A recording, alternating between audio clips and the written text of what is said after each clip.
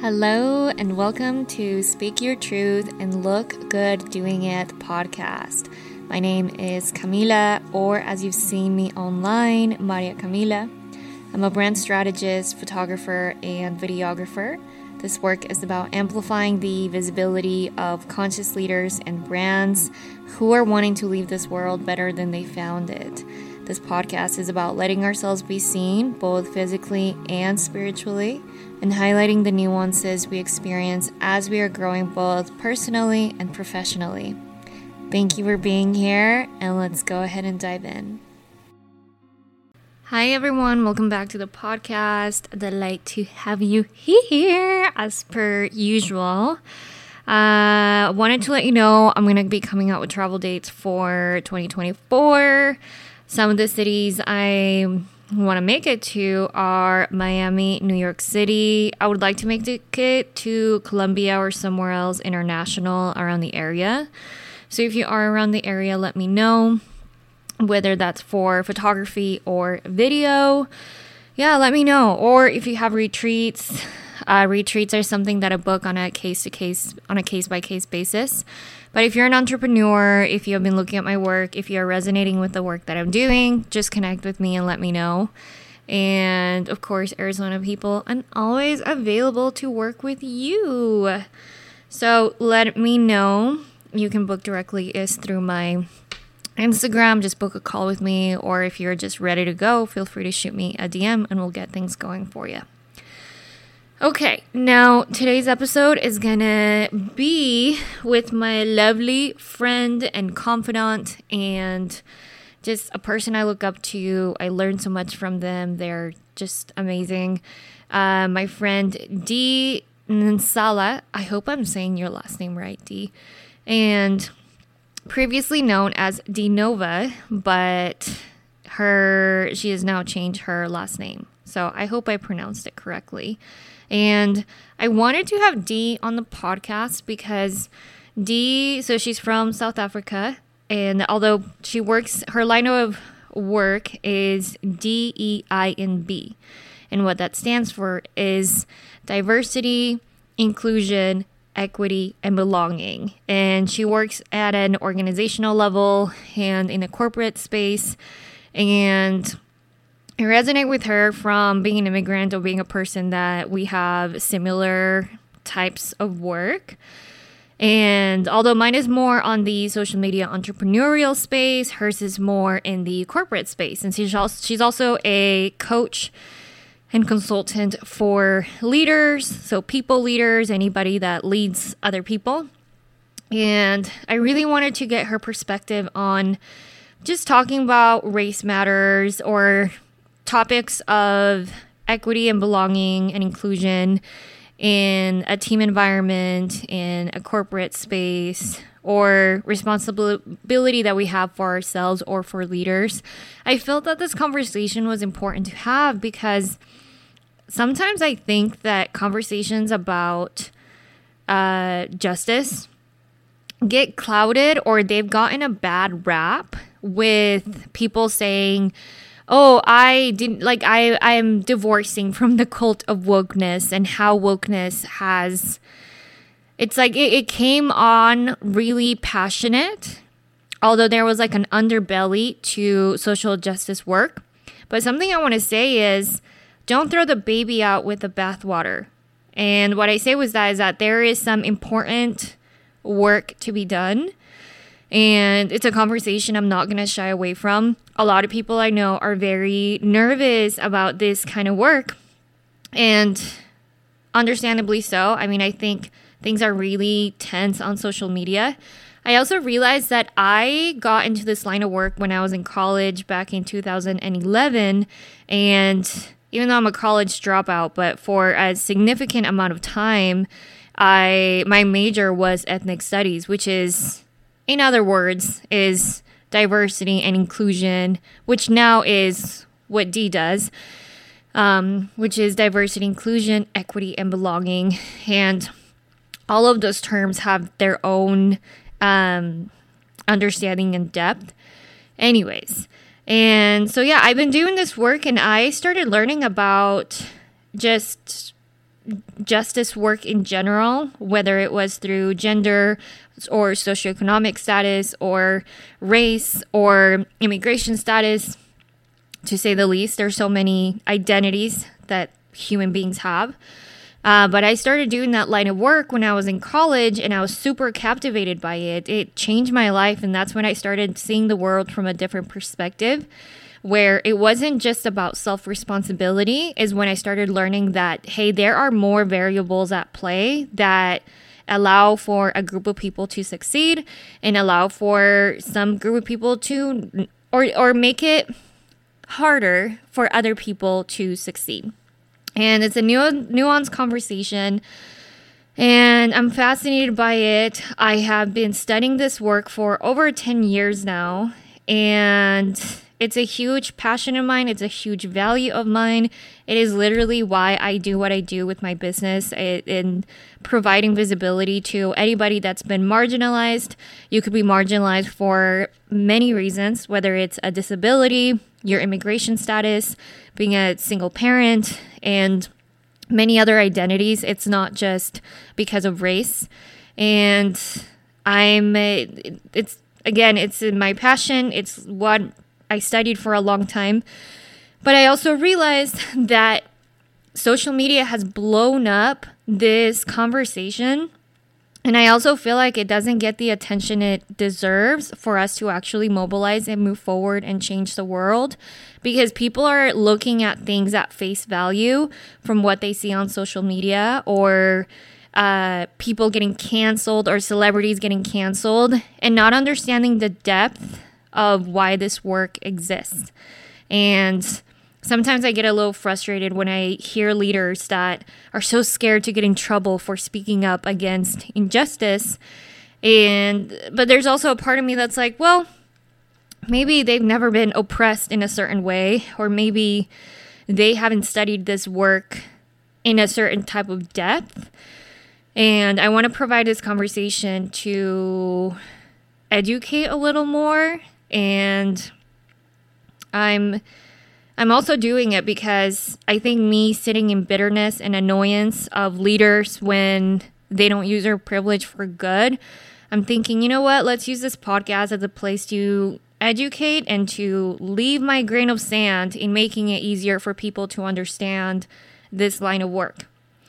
And the other thing is that I was thinking about, like, why do I feel courageous in speaking up about this? Why is it that I don't have the fears that other people do?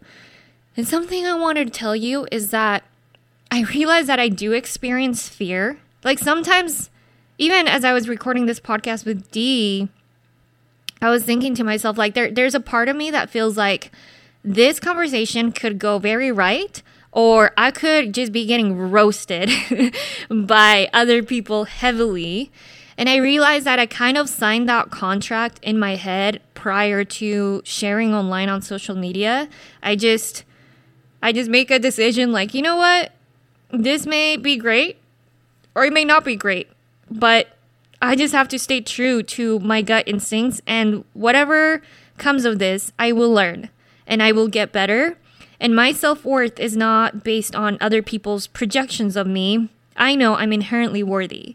So if I know that I'm inherently worthy, then that means I have free range to express myself and be passionate about it, the work that it is that I'm doing. And yeah, I do experience that little fear of, ooh, maybe I'm expressing too much.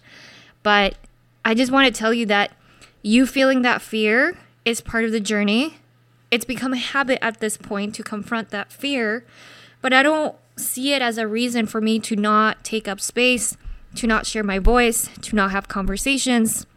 I just see it as like, this is just part of the human experience. This is part of growth. This is what it looks like. And it doesn't always feel that painful. Like, when I think of that fear, I'm kind of over it now, but I definitely felt it. So I do want to validate those queries that some people have of being scared to speak up because they're scared they're going to get canceled, or that white people just get roasted online sometimes if they say racially insensitive things, which is a very valid fear. That's I don't blame you when you feel a lot of projections of other people coming at you. Although I do want to remind you that sometimes feeling the projections of strangers on the internet, like you will survive that, and you will also sometimes like your butt is not on the chopping block like someone who doesn't have the same privileges as you does. So something to consider. All right, now without further ado, I'm going to let you listen to the episode. Thank you so much for being here. If anything here stands out to you, please let us know on social media. You can tag D. I will put our information below on the show notes so you can tag her and tag myself as well. Please repost it on social media. It's what helps this work spread. It's not just about me and D. It's truly about making this world a little better. And I really believe that this conversation that we had was so helpful.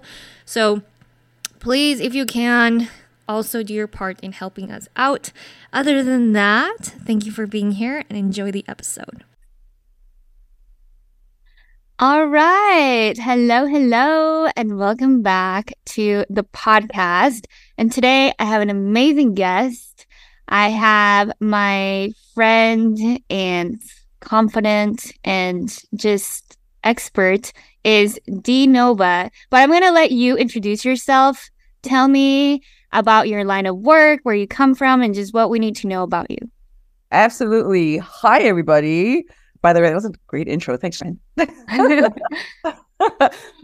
So yes, my name is Dee, and I am the owner of Nova Consulting. I am a consultant and a coach. Most of the work that I do is in organizational development, and everything that I do is rooted in DIE and B. That's just how I show up in all the spaces that I'm in. Honestly, Camilla, if I were to say, like, give my purpose in the space, like put words to it, I believe in creating spaces that are inclusive for all people to thrive, and not only helping companies do that, but helping leaders foster that, right, with their own teams. So a lot of my work is just centered around that, create the space, welcome people in with diverse backgrounds, be inclusive, be equitable in how you treat people and how you manage them, and then make sure that everyone belongs to this space that you've created. And then you as a leader, how do you manage yourself so you can manage others? So much packed in there. I love it.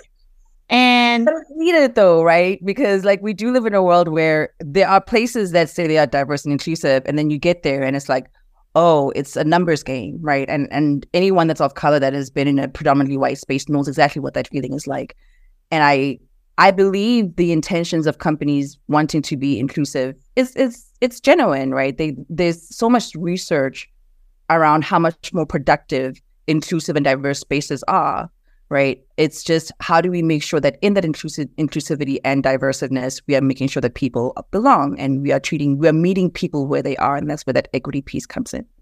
Yeah, it's like the difference between fitting in and belonging, which yeah, they're different. And also for the people that don't know, DEI and B is diversity, equity, inclusion, and belonging. Boom, boom, boom. You got it. Hit them all. And yeah. And then another part that's about you is that you are from South Africa, right? Oh, yes. Born and raised in South Africa. I moved to the US in my early 20s, and I've literally spent my entire adult life here. So yeah. Yeah. So amazing. Tell me more, as what inspired you to get into this line of work, specifically of that DIEMB and being a people leader. Tell me more, is what inspired that? Being a people leader just kind of happened as a natural progression of my career. And I mean, well, then to be quite honest, I was also the little girl that was often described as bossy. Like, first of all, it's assertive, but whatever. Yeah, growing up in South Africa, I mean, I grew up with Black parents that were both professionals, and I grew up in a predominantly Black country, right? So moving to the US and as an adult, and I'd worked in South Africa too. Like my workplace was very diverse. Like that was the whole country is very diverse like that. So seeing the stark difference in American corporate culture, I was like, whoa, this is interesting.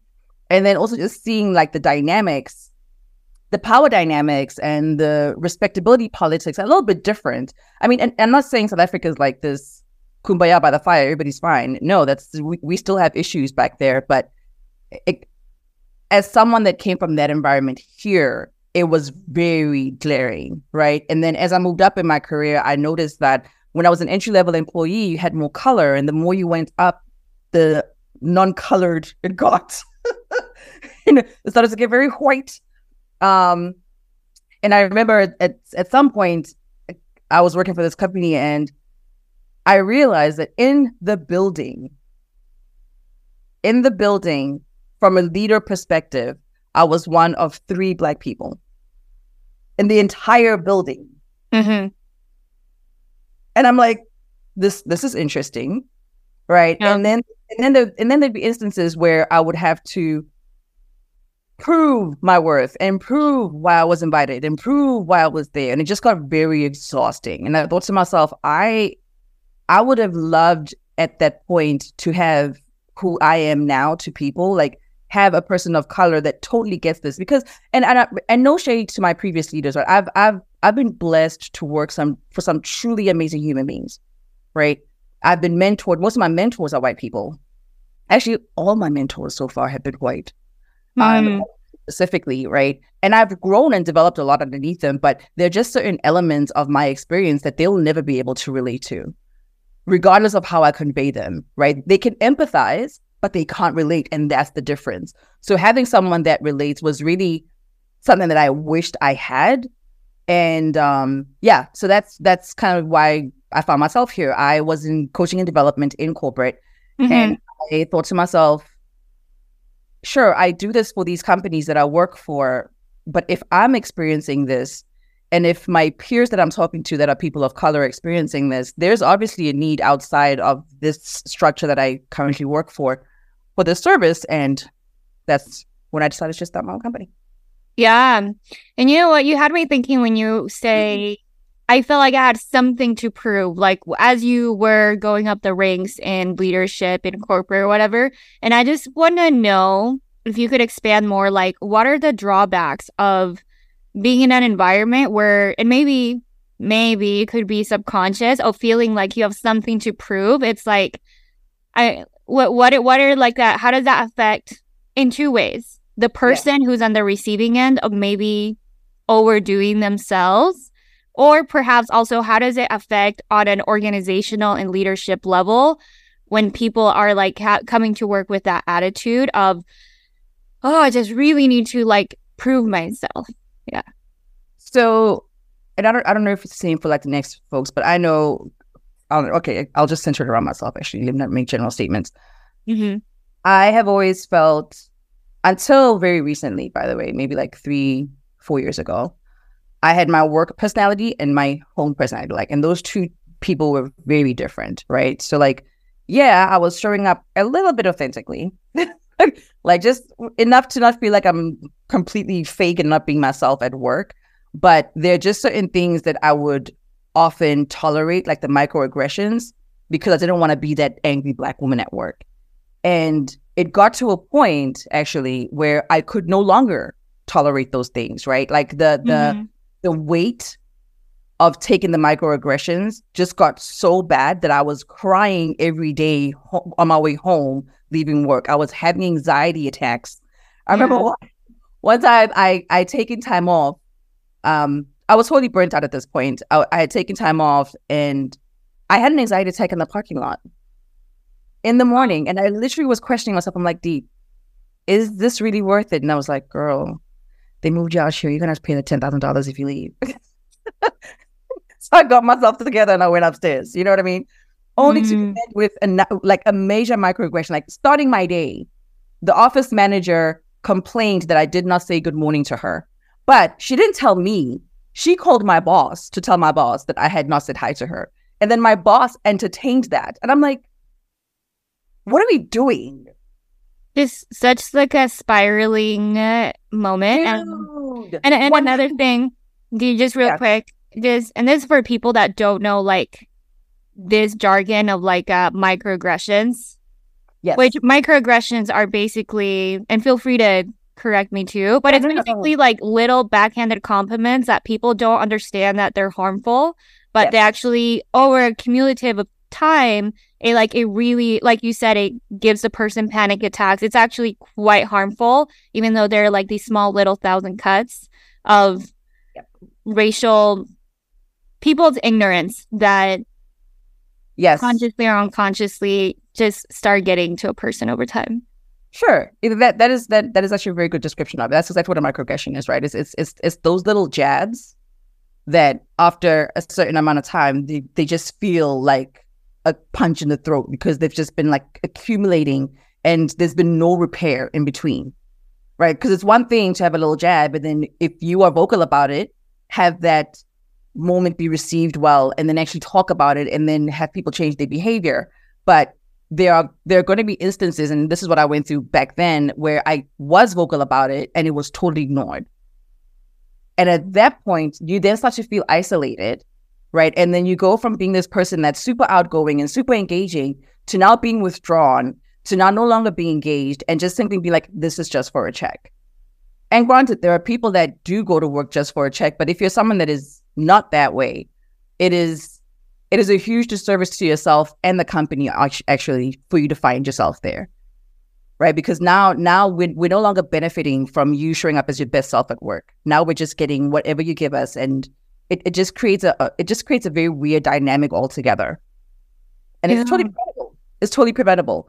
But yeah, so and with the microaggressions and leadership not handling them quickly enough or properly, it creates this other level to your job.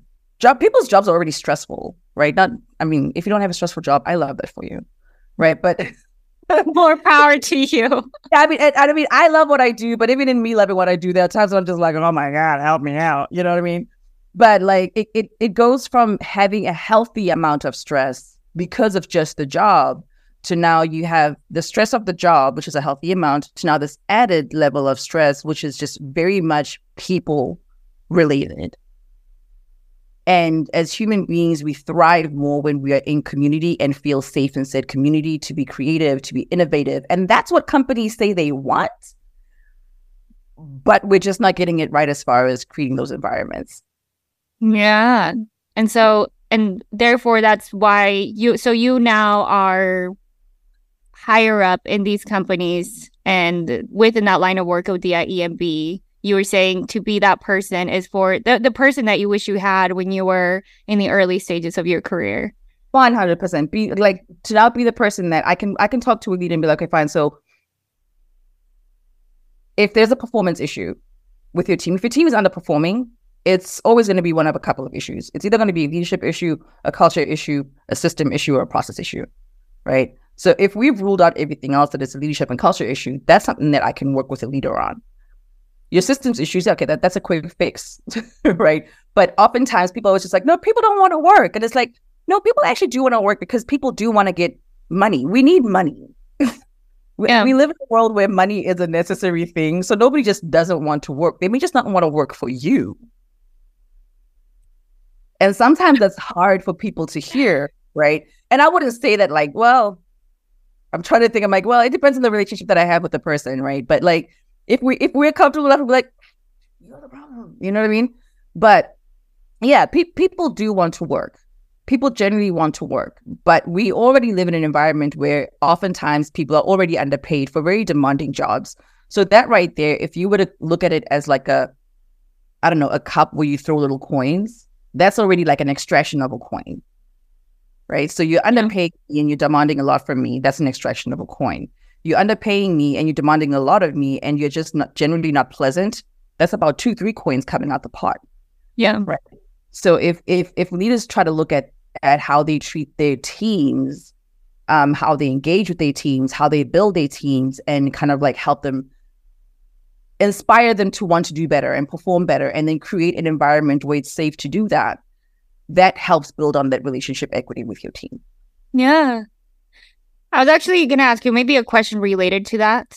If there is like a cultural issue or like an issue of like belonging in an organization, because a question that I had was, someone asked me the other day, it's like, why is it that there are no places for white people, but there are specific places for Latinos, or there's specific places for Black people in environments, or special places for whatever disabled people, whatever marginalized group. Yeah. But I guess my question to you is, are places like that needed in organizations? Like, does that play a role in, I don't know, making the culture better? Or just tell me even your thoughts, or what is something you've implemented in the past that has helped a company's culture when they're having an issue like that? I'm pulling two things from that one question. Let's address the white spaces. Mm-hmm. If you live in America, every space is a white space by default. Every space is a white space, so much so that minority groups need to create their own safe spaces outside of whiteness, right? Where they don't have to manage being the minority in the white space. So to answer the person's question, anywhere you go in America, it's a white space. It's a white space unless it's specifically designated and they say this is a Latinx space, this is a Black space. It is because those spaces had to be created because they were needed by those marginalized groups to have some sense of community and inclusivity outside of the white gaze, right? And then the second question you asked is, so what do we do when companies need to work on their culture? I mean, it depends on what's needed, right? So if someone says there isn't, well, let me ask you this question. Was that question related to the white space question? Yeah, or if that, I just think of, there was this tech company that I know. Within the tech company, they had, I forgot what the name was, but it was like, like employee resource groups? It was specifically for like, what was it called? It's not Black students, but Black employees within that area. In my mind, I'm like, do you think those places are effective? Because I know in like college campuses, you do see spaces like that, but I'm thinking more from organizational levels. I'm like, is that something that's effective? And also, what's something that you personally have done to repair culture? Maybe it wasn't even related to race. It was something else. I mean, the first step in repairing culture issues is just education, right? Because a lot of times people do things simply because they're just not aware of certain customs that they may be violating in interacting with people, or just the weight of what they're doing. Like, and we spoke about microaggressions earlier on, right? So as a Black person who has had her braids tugged at in public because it was so pretty, don't do that. Right? But like, I had a choice in that moment. Do I whip around and be like, or do I be like, thank you, next time just ask? You know, like, don't just grab somebody's hair because it looks pretty. That's a sense of entitlement, and that is very much a violation of personal space, right? And that's why culture-specific spaces are needed, because like outside of it, that's what we're dealing with, right? There's just this like entitlement to engagement. No. And the unfortunate thing is, oftentimes when that does happen, okay, I'm gonna share a story of why, and it can relate to race or gender or whatever. There was an incident that happened nationally, and ERG, an employee resource group, hosted a meeting for Black people because it was an incident that involved the police and a Black person, right? And this employee resource group was open to, obviously, Black people and their allies, right? And this is a space where Black people are grieving and dealing with having to relive all this trauma. Yeah, right? wait, when you say allies, you're talking allies of ERG or allies of Black people allies?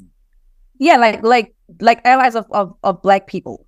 Like, okay, so as a person that's not Black, you can join as an ally. So it's not that like you're not allowed in this space at all, but you are allowed to join as an ally, understanding that this space is centered around Black issues, right? Because it's needed. An ally who happened to be a white woman, ended up taking about 30 minutes of an hour talking about her experience as someone that is dating a Black man and has mixed children. And it's like, this is why we need spaces that don't include people sometimes. Because now here we are, in the midst of our own grief, we now have to make room to sympathize with you and your situation, which you have chosen. You choose to date Black men. You chose to have mixed children. We don't choose to be Black. Mm-hmm. Right? Black for us is not a choice. I don't wake up and be like, oh, I'm blickety Black today. Like, that's not something that happens. And when something like a police shooting or, like, that is trauma.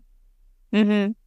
It's trauma. And then because of social media and just how the news cycles work, it's almost like we don't even get a break. Mm-hmm. Because wherever you turn, there's a video.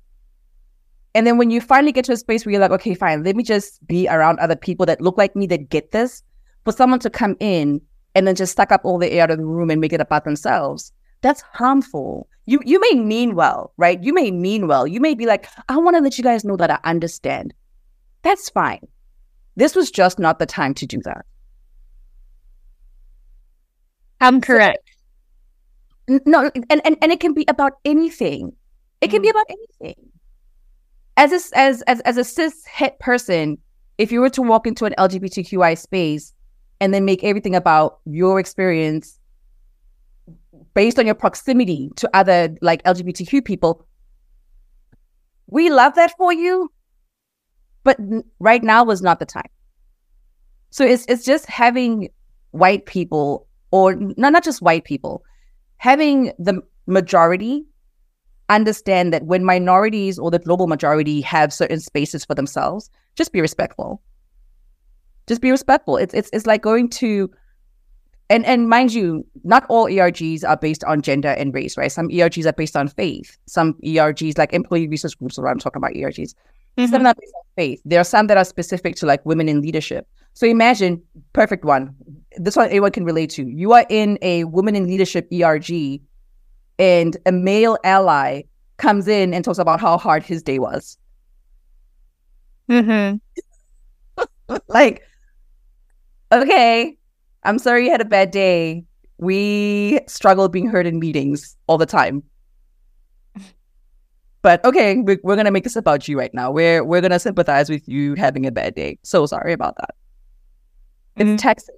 It's taxing, and it's exhausting. Yeah. It's exhausting. Yeah. I'm just thinking, I'm like, man, there's a part of me that just wants to be like, man, I just want to save this podcast and just send it to anybody that ever has questions because I've been asked these questions too. And it feels like labor explaining these things that sometimes in my own way, I relate to it from like lived experience. And sometimes it can be hurtful to relive or explain to someone why a group may need a certain space. It's for the safety of that group, not for the exclusion of the majority group. And there's a part of me that just I wish this podcast was like good and then there were no more questions to have to be asked in the future, but it probably will happen again.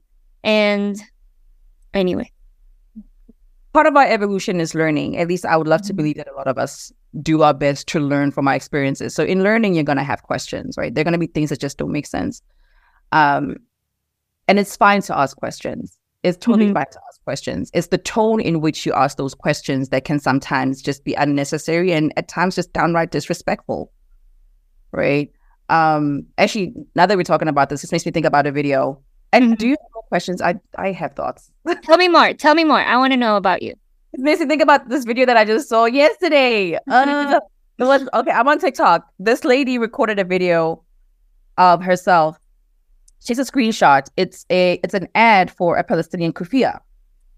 It was a white woman. And she's like, so I just want to know,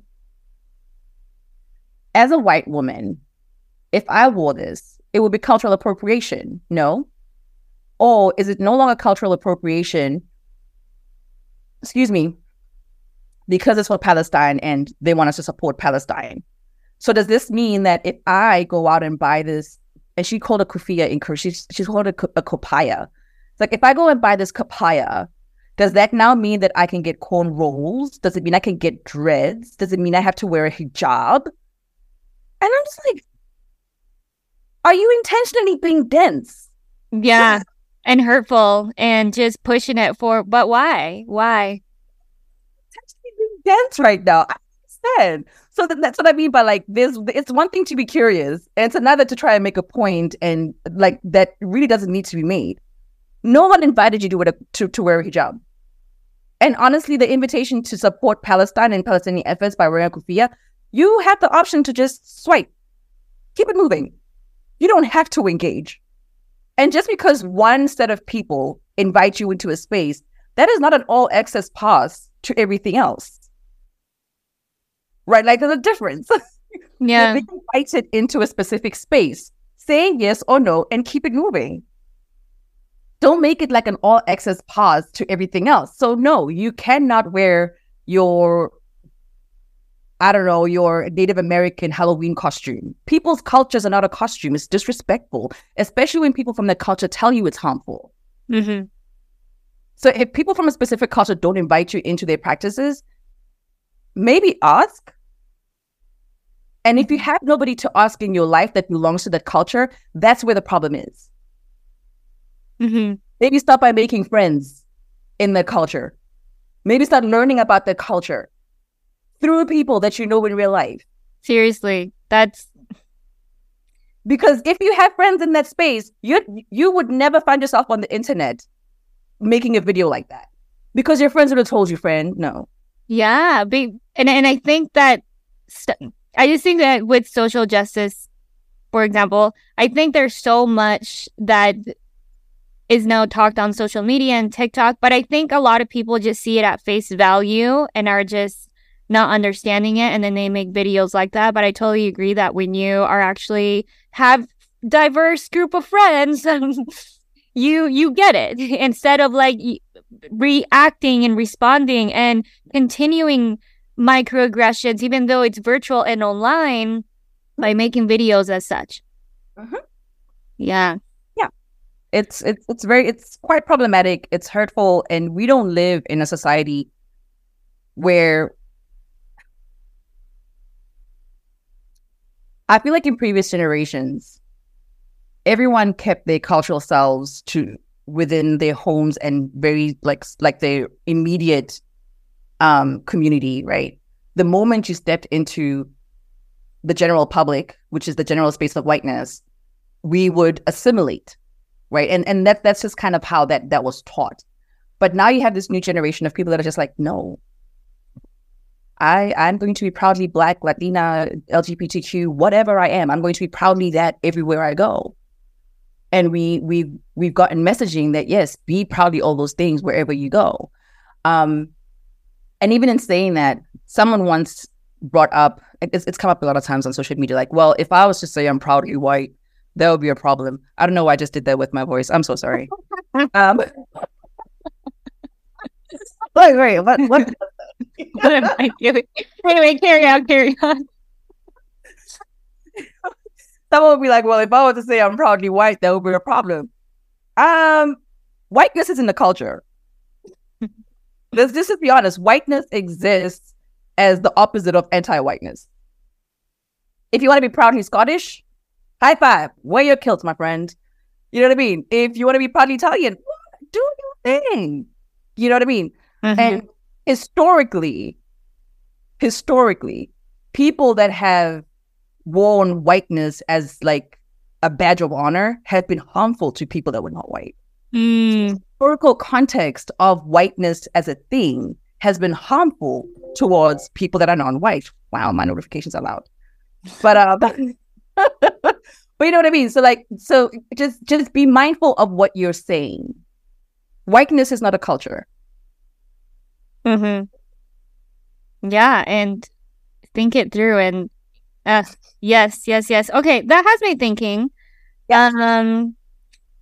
Okay, it has me thinking in regards to leadership and talking about these topics when you're in a position of leadership. And you also brought up, and right now, sadly, there's a genocide happening with the people of Palestine. One of the most heartbreaking things. I will forever be changed after we see through our phones just horrible things that are happening. And then I had this question where, okay, there's a lot of talks about how we need to be vocal about helping vulnerable populations when our voices are so powerful. And yeah, a value of mine is to always, I really like to do everything in my power to help vulnerable populations, because at least for me, I have just experienced, at least from an immigrant perspective, prior to becoming a U.S. citizen and seeing in the news how the media talks about immigrants, and there's so much misinformation in the media. And I always felt like, man, if people only knew, but I remember feeling so powerless. And whenever there was someone with privilege that would speak up, I remember just feeling like relief, like, oh my God, at least someone out there is like raising a white flag and caring. Yeah. And it has me thinking about how, because social media the way it is now, or TikTok the way things can go viral or whatever, right now I know that like there's a lot of talks of putting pressure on leaders or people with influence, like big social media platforms or positions of power, whatever, to speak up about what is happening in Palestine. But I know there are people that are like, oh, I'm really scared to get in trouble, or I'm really scared to, like, this fear of losing opportunities. I want to hear from you from a leadership perspective, like how what's the way leaders can handle this? Just what are your thoughts on the matter?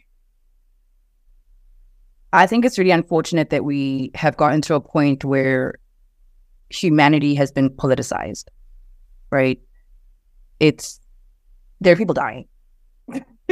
There are people dying, and I understand that there's another side where people are afraid of dying. And that fear, okay, it's valid. It's a valid fear that they have. They've gone through a Holocaust before, and now they are afraid of dying, and that's why they are now exerting so much hurt onto other people. But can we just acknowledge the fact that there are people dying? You're being afraid of dying and dying, that's not a way the same things. You know what I mean? I think from leadership perspective, you don't have to be political in how you approach the subject, right? But if you want to, I guess, and if your company allows you to, that's perfectly fine. I would say, though, also, if as a leader, after October 7th, you sent out an email, you held 2 meetings with your teams, speaking out against the age group and in support of Israelis, that's fine. That's fine, right? People were hurt, people were kidnapped. That's a terrible thing to happen. It is the silence after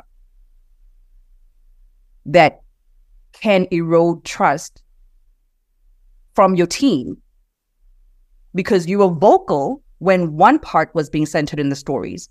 But now that we are living in this is what, day 63 of constant bombing in Gaza? Too long, yeah. And if you've been silent about this leg of this, I would genuinely ask you to ask yourself why. Why are you silent about it? Is it because you feel like you don't know enough? Then educate yourself. Is it because you're afraid to ruffle some feathers? Then maybe start talking to your peers around why that is the culture in your company, right? Why is that a reality for you in your company? Because then it means that when you say that you're all about diversity and inclusion, that may not necessarily be true. No. You may lean in that direction theoretically, but the reality of what is happening is there is now, if you are Muslim, Arab, Palestinian, mind you, Palestinians make up, I think it's 1 out of 3 refugees globally are Palestinian. Wow. Don't quote me on that. I may have to look it up. I may have to double check that, but I think that's what it is. I think that was the number that I came across. Like 1 in every 3 refugees globally are Palestinian. So there's a chance that there are people on your team that are Palestinian, right? If you held space for one side, you have to be fair and hold space for the other side. You like it's the morally right thing, because then if you're silent about this side of it, it means it communicates that you've taken a side. Yeah. And now you're not a leader for all your people. You are a leader for a very specific group of your people. Now your biases are very out loud and in our faces. Yeah. Or you are creating, you are leaving room for people to assume that you are biased in your approach. I was talking to my former boss, and she reminded me of this. And she was like, you know, when you're silent, you leave room for people to write their own version of your story. Right? So silence is not your friend when something like this happens. Actually, like, period, just at all. Like being silent, it just leaves people to just write their own version of whatever's happening in their minds, and they'll run with it. It's human nature. Your best bet is to make room to have these conversations. And if you don't know what to say that. You don't have to be a Pol Sci major to talk about this. Showing empathy does not require any geopolitics knowledge. You know, holding space and checking in, you don't have to have a fancy degree for that. Yeah. Just check in with your people. And sometimes I think leaders are so caught up in being leaders that they forget their own humanity. Like, it is okay not to know things as a leader. Being a leader does not mean you have everything figured out. I can tell you with certainty, as a leader, you don't have everything figured out. There's always room to learn and always room to grow, right? But if you find yourself in a space where you have a diverse team and you have people from different backgrounds, it's like I said earlier, it can be hurtful or harmful to the trust between you and your team when it appears as though you're taking sides. What if a company says that they care about BIPOC, which BIPOC is Black, Indigenous people of color. Yeah. Okay. Yeah, Black, Indigenous people of color. Or they care about inclusivity, but they're just silent altogether with the reasoning of it's not our area of expertise, or we just don't want to get in trouble, or like we're just a blog, or we're just anyway. What are your thoughts about that?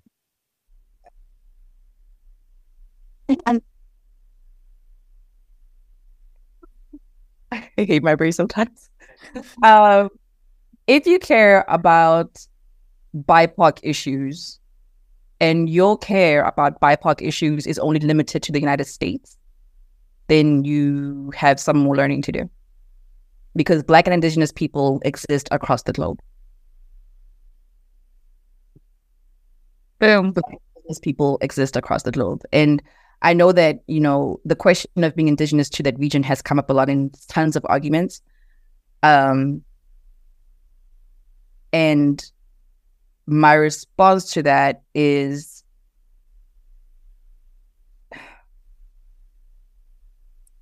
people have moved around, right? Like, humans have migrated often and a lot. In a day and age where we have things like DNA tests that can tell you what region your people are from, why are we even having this conversation? Yeah. Right. And also it's what I'm finding happens a lot with people in the US, only because that's who I've been dealing with so far, right? Like, white people over here is who I deal with the most, especially white liberals. It's as if, like, their level of care extends towards the people they know personally, and anything outside of that is like, meh. Meaning, if someone has Black people in their lives, they'll go hard for Black Lives Matter. Because it's like, you are going to hurt my Black friend, and I don't want you hurting my Black friend. So I'm going to support Black people. but then you're silent about the abuse of Black people on the continent of Africa. Like, no, it's the same thing, right? We are too connected as a globe for us to be so like regional in how we look at these issues. So yeah, if you care about BIPOC, sure, just ask yourself, are you really just saying BIPOC here or BIPOC everywhere? Because there are Black and Indigenous people globally. Mm-hmm. And if there's something that's preventing you from learning or expressing concern or whatever, people are allowed to feel how they feel. I think too that I'm going to bring this back to the conversation about Palestine specifically. Yeah. I think people are also feeling like they need to be ashamed for supporting Israel. Do you? Just know that there are people that don't agree with you. Just like if you support Palestine, do you? And understand there are people that don't agree with you. That's fine.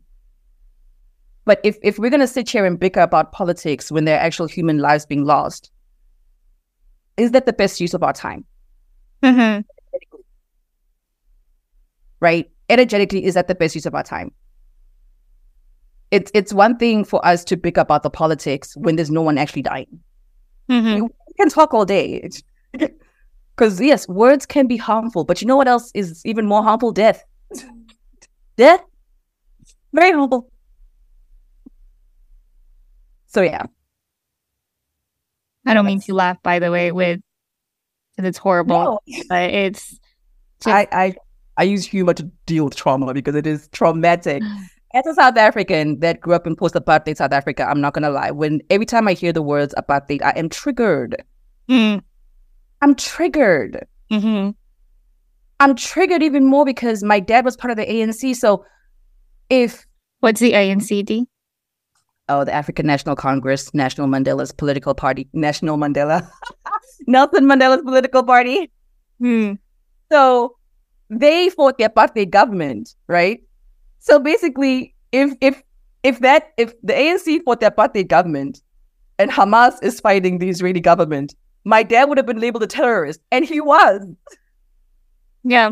Because of the ANC were labeled terrorists by the apartheid government, which Israel supported.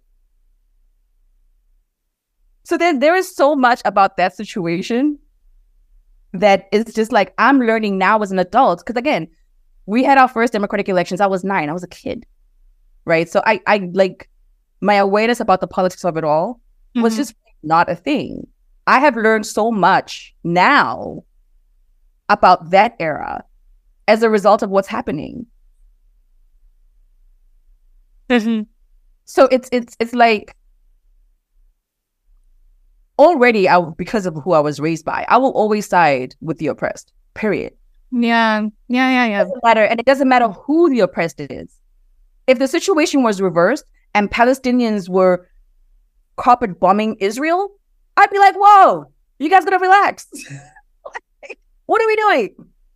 You know what I mean? Like it's ingrained in some of us to always side with the oppressed because we are descendants of people that were at some point genocided, colonized, and oppressed. Mm-hmm.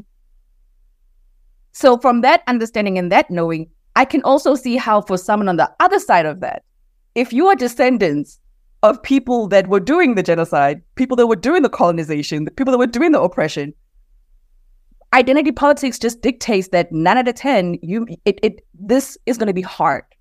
Mm-hmm. It's going to be a hard thing for you to sit with. Mm-hmm. And that's just part of humaning. It's okay to identify with certain things historically. And I'm not saying these things were okay to happen. They have happened. Like, let's remove the judgment from it. Let's remove good or bad from the historical context, right? Genocide, colonization, oppression, they have happened and they're still happening. I think instead of looking at those words specifically because they can be triggering to some people, ask yourself, is this harmful? Yes or no? Mm-hmm. Does this have to be this way? Mm-hmm. Are there other options? Are we exploring all the other options? And really, if your comfort is at the expense of someone's life,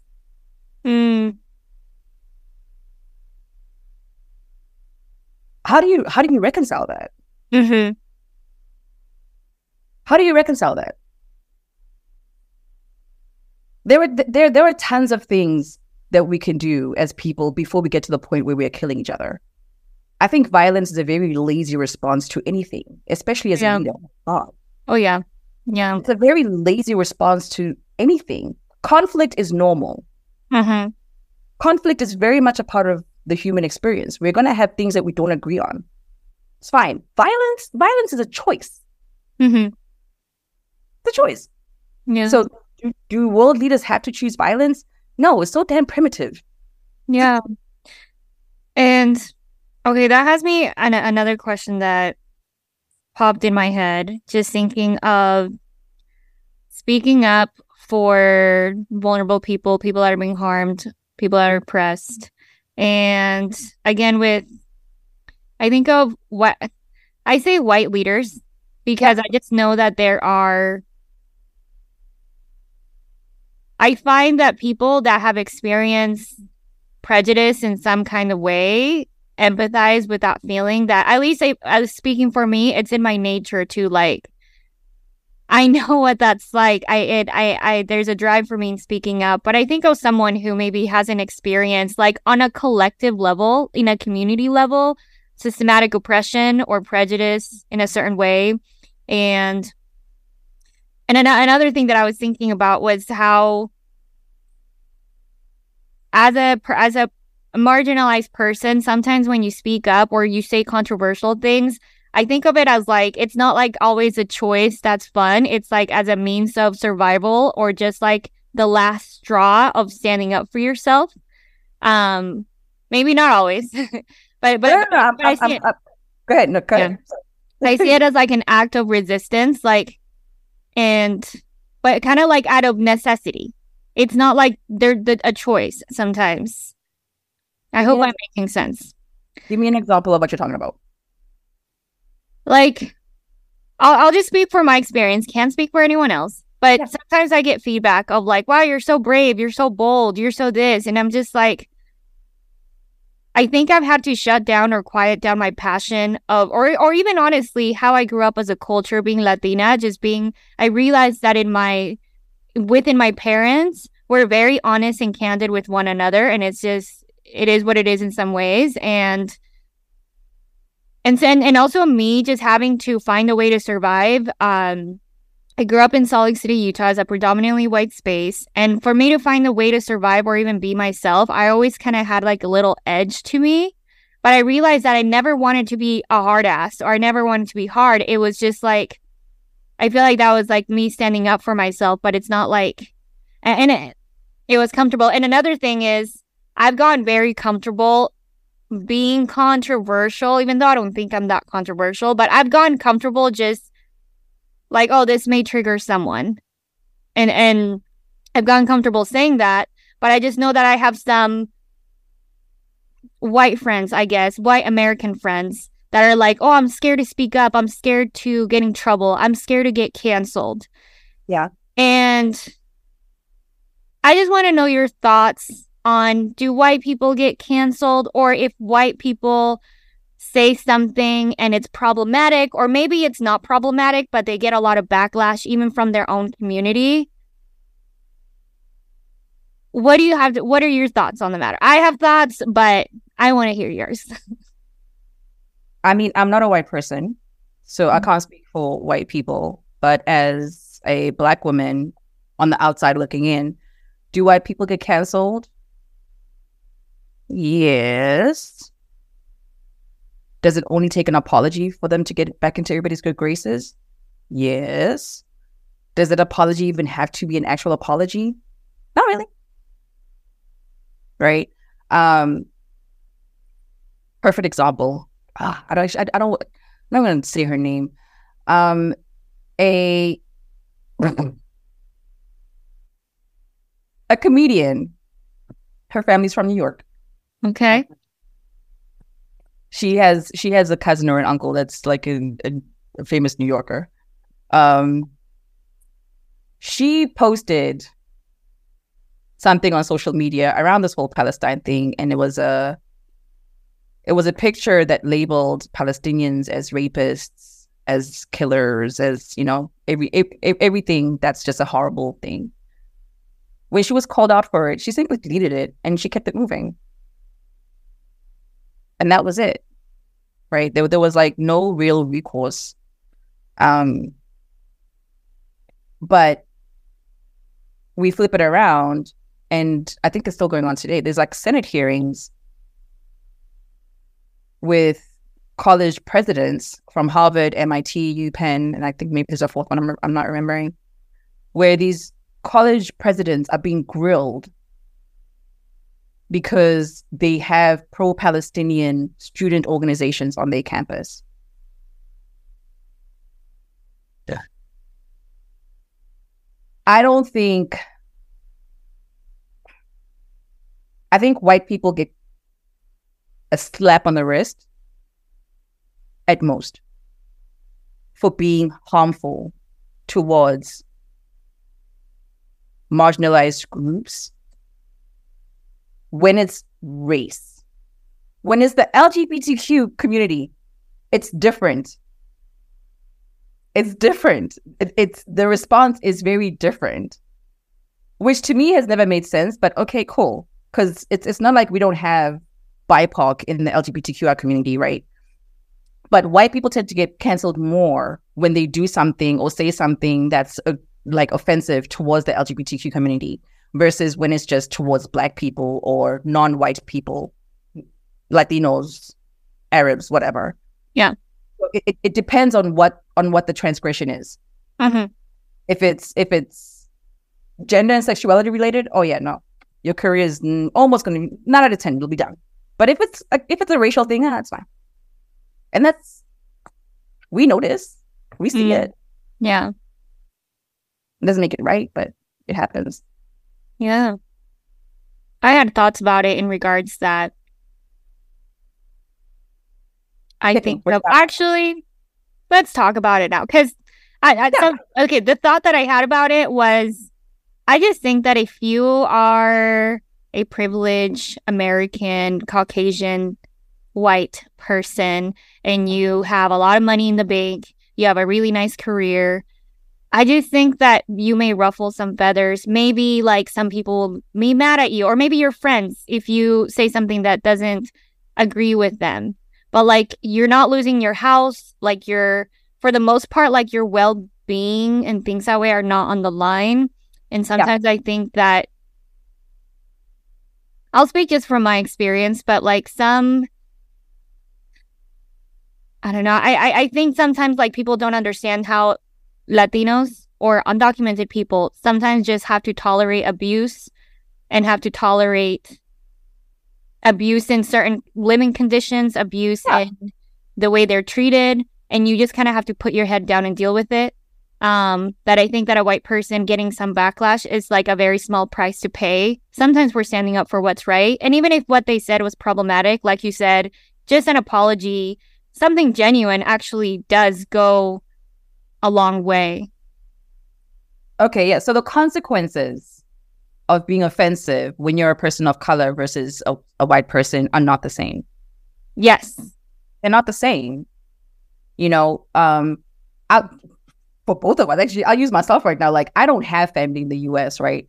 So if I did something and suddenly couldn't get any work and had no way of, I don't know, was blackballed or whatever, what am I gonna do? Right? It's not like I could just call up my mom and be like, hey, can I come move in with you? And that's just from being an immigrant, right? Not even a Black person, just an immigrant. So when you add that layer, and that's the beauty of humaning, we are all so much more than one thing. I'm not just Black.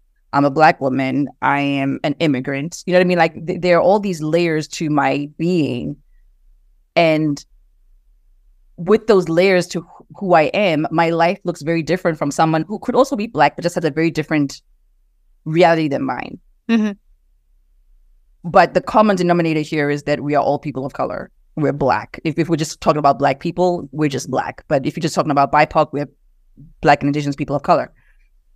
So the repercussions and the consequences of being offensive are very different depending on what your labels are and what that means for your existence. Yeah. So yeah. And okay. And then just a few last questions I wanted to know. I'm thinking is about Beyonce. I wanted to ask you about Beyonce. I know you love Beyonce. I know who Beyonce is in your life. I just want to know. She's getting a lot of heat right now. Of everybody. Everybody is just talking about why isn't Beyonce saying anything? She talks about liberation, but yet her movie of her tour, the Renaissance, I think it was like the Renaissance tour. Yeah, Renaissance, her movie. And was shown in Tel Aviv. And I just want to know, just what are your thoughts?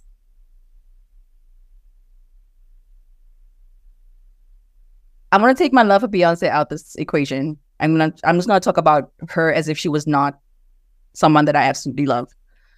A couple of things.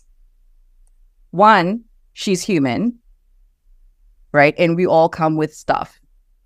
And our stuff dictates how we handle certain things, right? I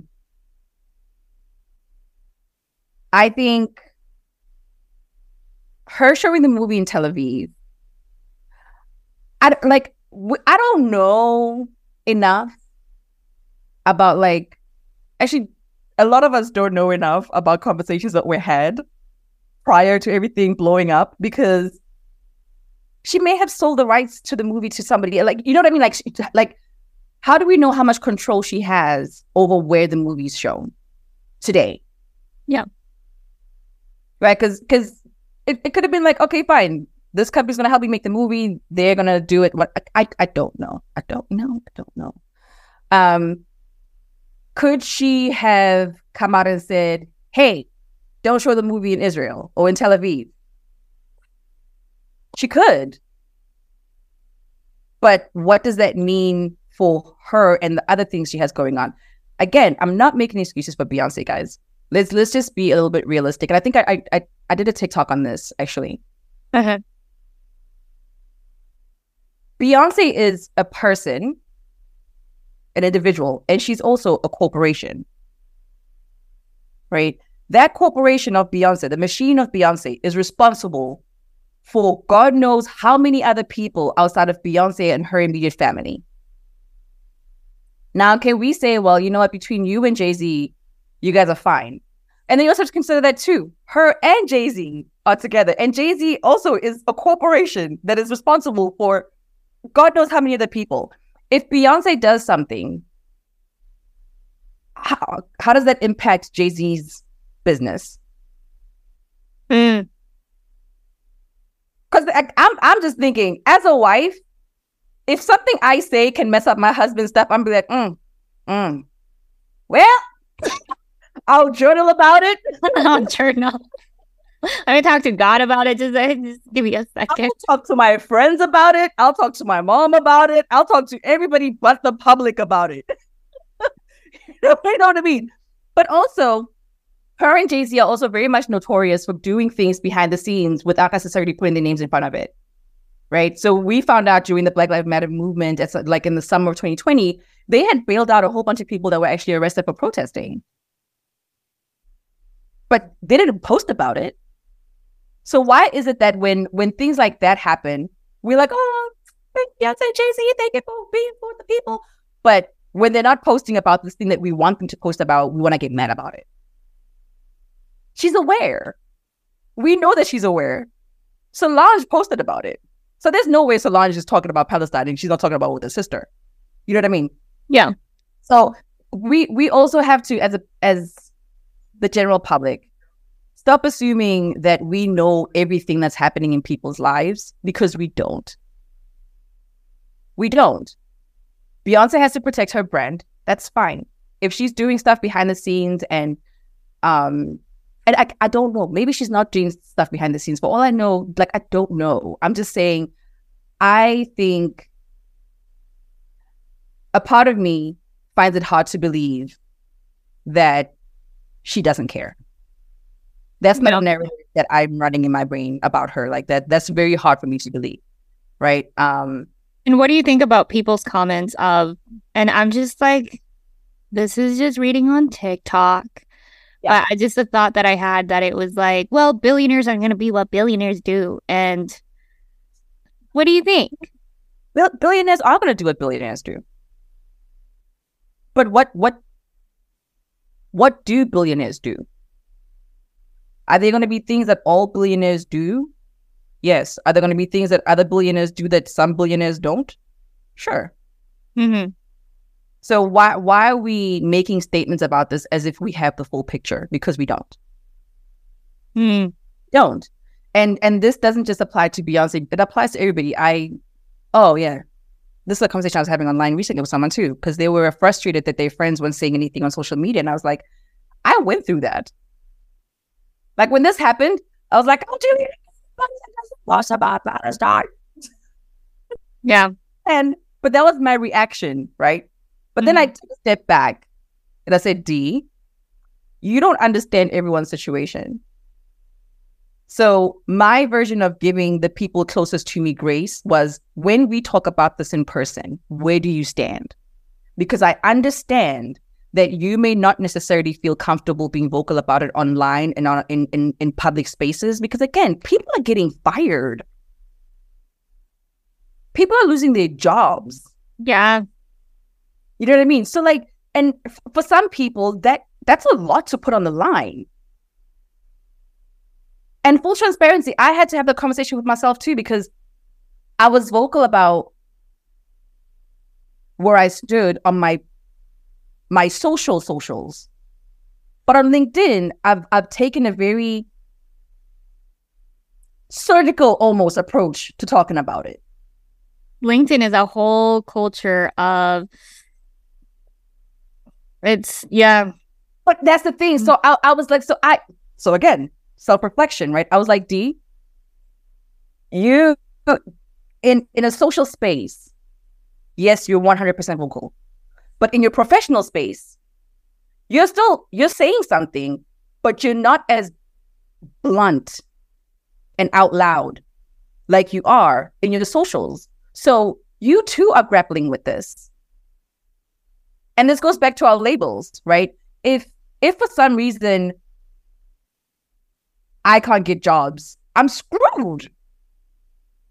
And it sucks.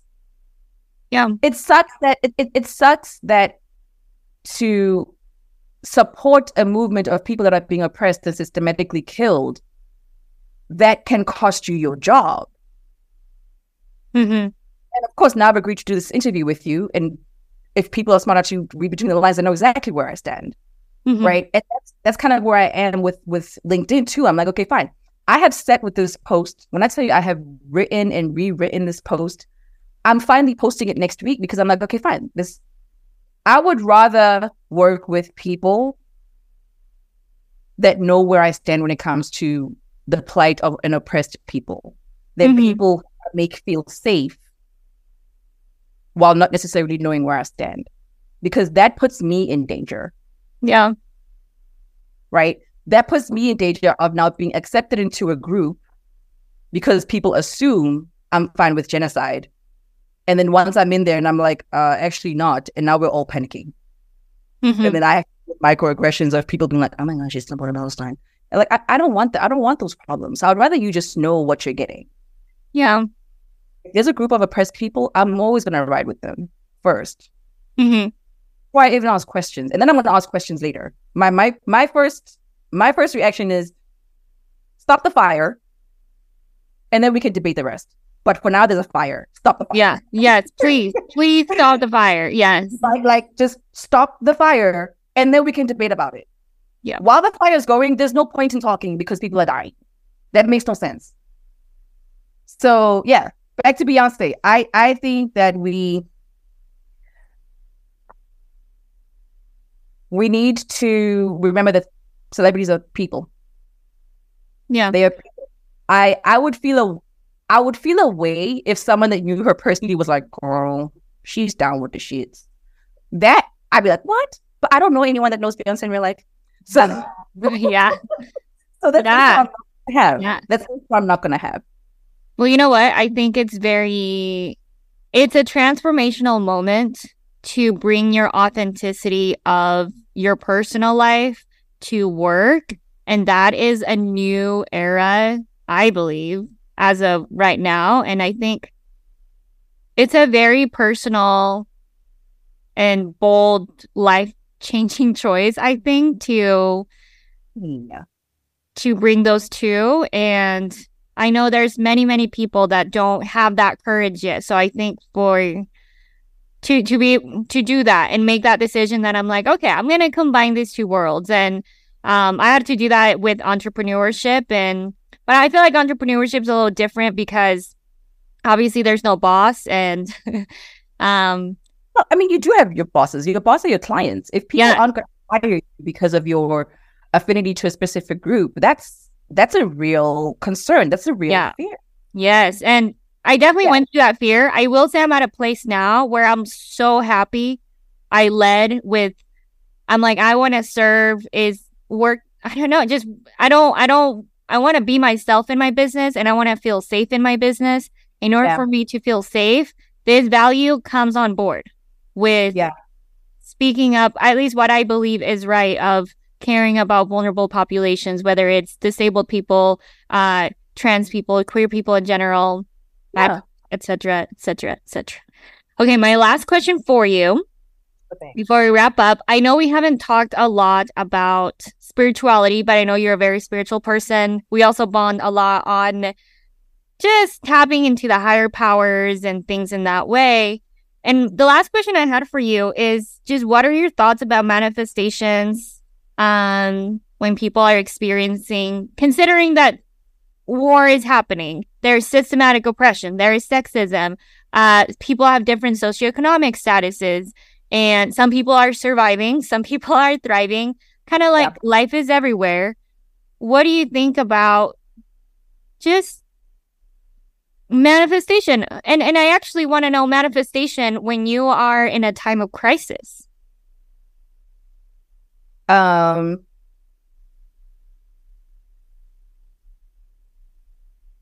my brain is spiraling in different directions. I think,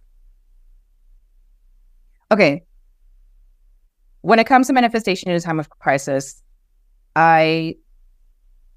based on how manifestation works, you cannot not be genuine in what you're calling in, right? You have to have your thoughts, your beliefs, and your emotions around the thing have to be aligned to pull whatever it is you're trying to pull in. I also think that if in your mind you have anxiety or you are riddled with fear, you need to get out of that first and then put yourself in alignment with what it is that you're trying to call in, right? I think the rules of engagement shift a little bit when referring to people in the spiritual space that are just, living their best lives as people in spiritual space versus leaders in the spiritual space.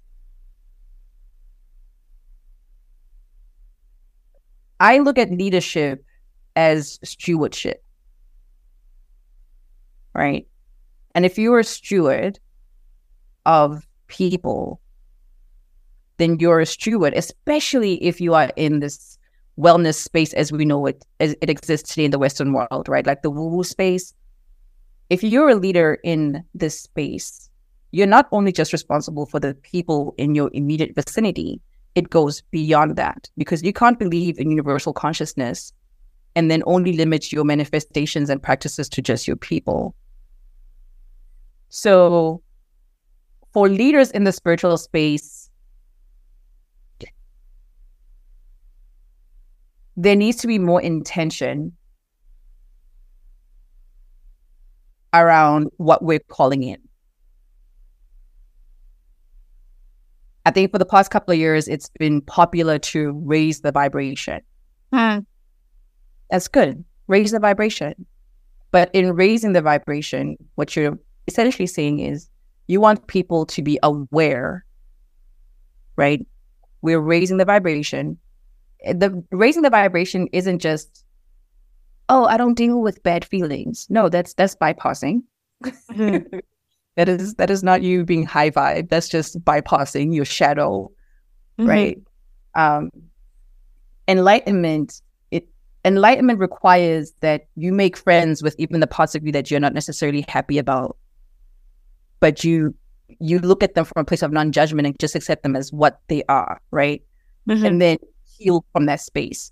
Because if you avoid the things that make you scared, the things that hurt you, you're avoiding them, never addressing them. But if you address them and then heal them, you are able to then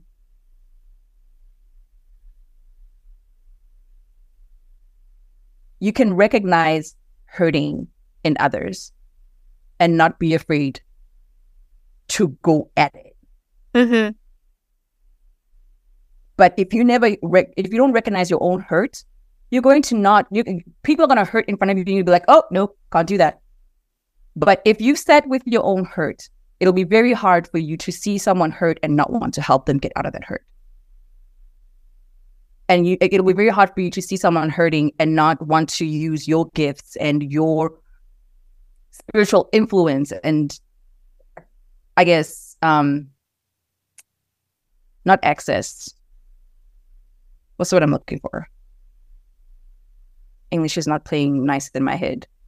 I like you said. You said spiritual influence, and right. So it's very difficult to not use your spiritual influence to help someone else. And it doesn't mean that you are taking on their hurt, but you are able to see their hurt. And then you also understand collectiveness, like the power of collective consciousness, right? So if 5 of us are aligned in the fact that we want to manifest a different outcome for a certain situation that's not great, oh my God, that's powerful.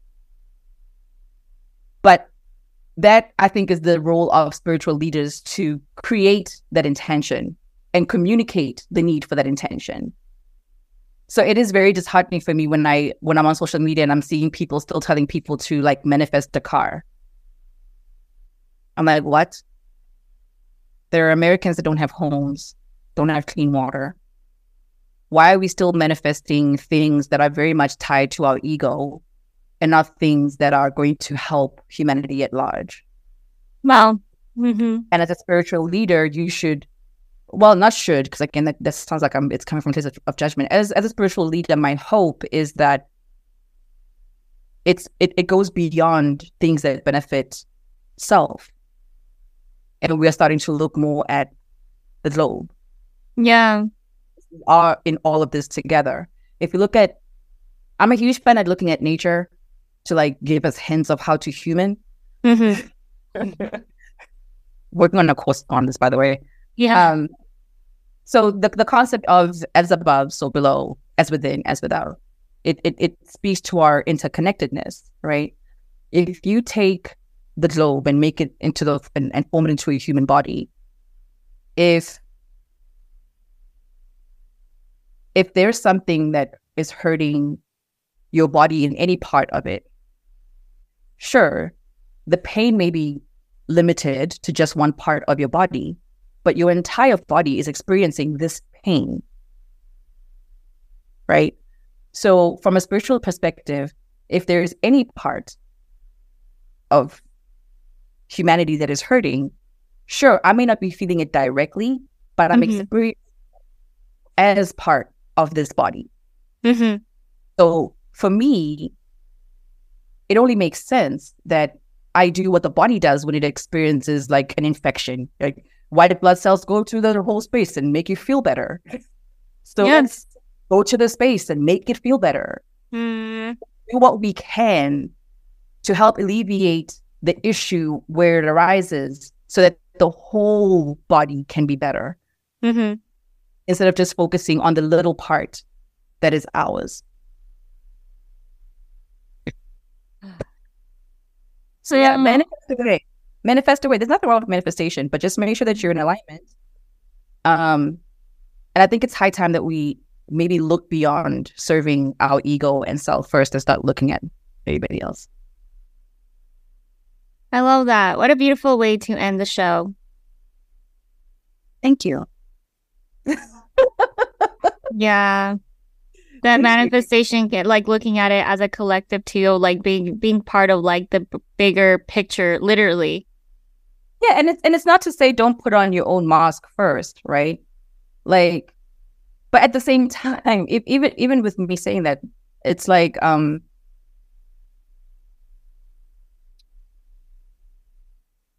we are very much individualistic in the West. Mm-hmm. And that's not the way of the global majority of the global South. Mm-hmm. And there's so much we can learn from the global South about community. Where in the West, community feels more like a club you have to like gain entry into, versus a space that fosters healing and growth as a collective. Mm-hmm. I don't know if that makes sense. Like there are certain spaces, like in the wellness community specifically, where it's like, okay, you gain access and entry because you can afford it. Number one, Mm-hmm. wellness practices out here are not cheap at all. So you gain entry based on your resources and who you have access to, versus, oh, we are people with a common cause, with a shared language and a shared space. And that's what builds our community. And if we just moved more to, do we care about the same things? Do we have a space where we can congregate, whether it's online or in person, where finances aren't a barrier of entry? Mm-hmm. We do better. Mm-hmm. That's just my thoughts. So many things to think about, but thank you so much for sharing your wisdom and heart, expertise, all the things. Wow, this is so packed with so much. So thank you. Now, the last thing is where to connect with you. What can people expect from you? What if we want to know more? What are next steps? My website's going to be up next week. So Nova Consulting, I'll send you the information. You can tag it onto your thingy. And I'm on LinkedIn. I did change my last name back to my maiden name, by the way. I'm no longer Dinova. I'm Dean Sala. Okay. I'll send you that information. So LinkedIn, TikTok, and the website. And part of my offering is creating a community on Thinkific for future leaders and current leaders, where we can get together and have these hard conversations, right? Like, so how do you approach these difficult subjects with your team, or even better, with your leaders and your peers? How do you become a culture champion wherever you are? So I think that's something I'm really excited about creating. And yeah. And you have TikTok, right? I know you're active on there. What's your TikTok? It is NCXD, so NCXDEE. And that's where you'll find me on the TikToky. Amazing. Okay, well, thank you so much. And thank you, everyone, for being here. And we'll catch you on the next episode.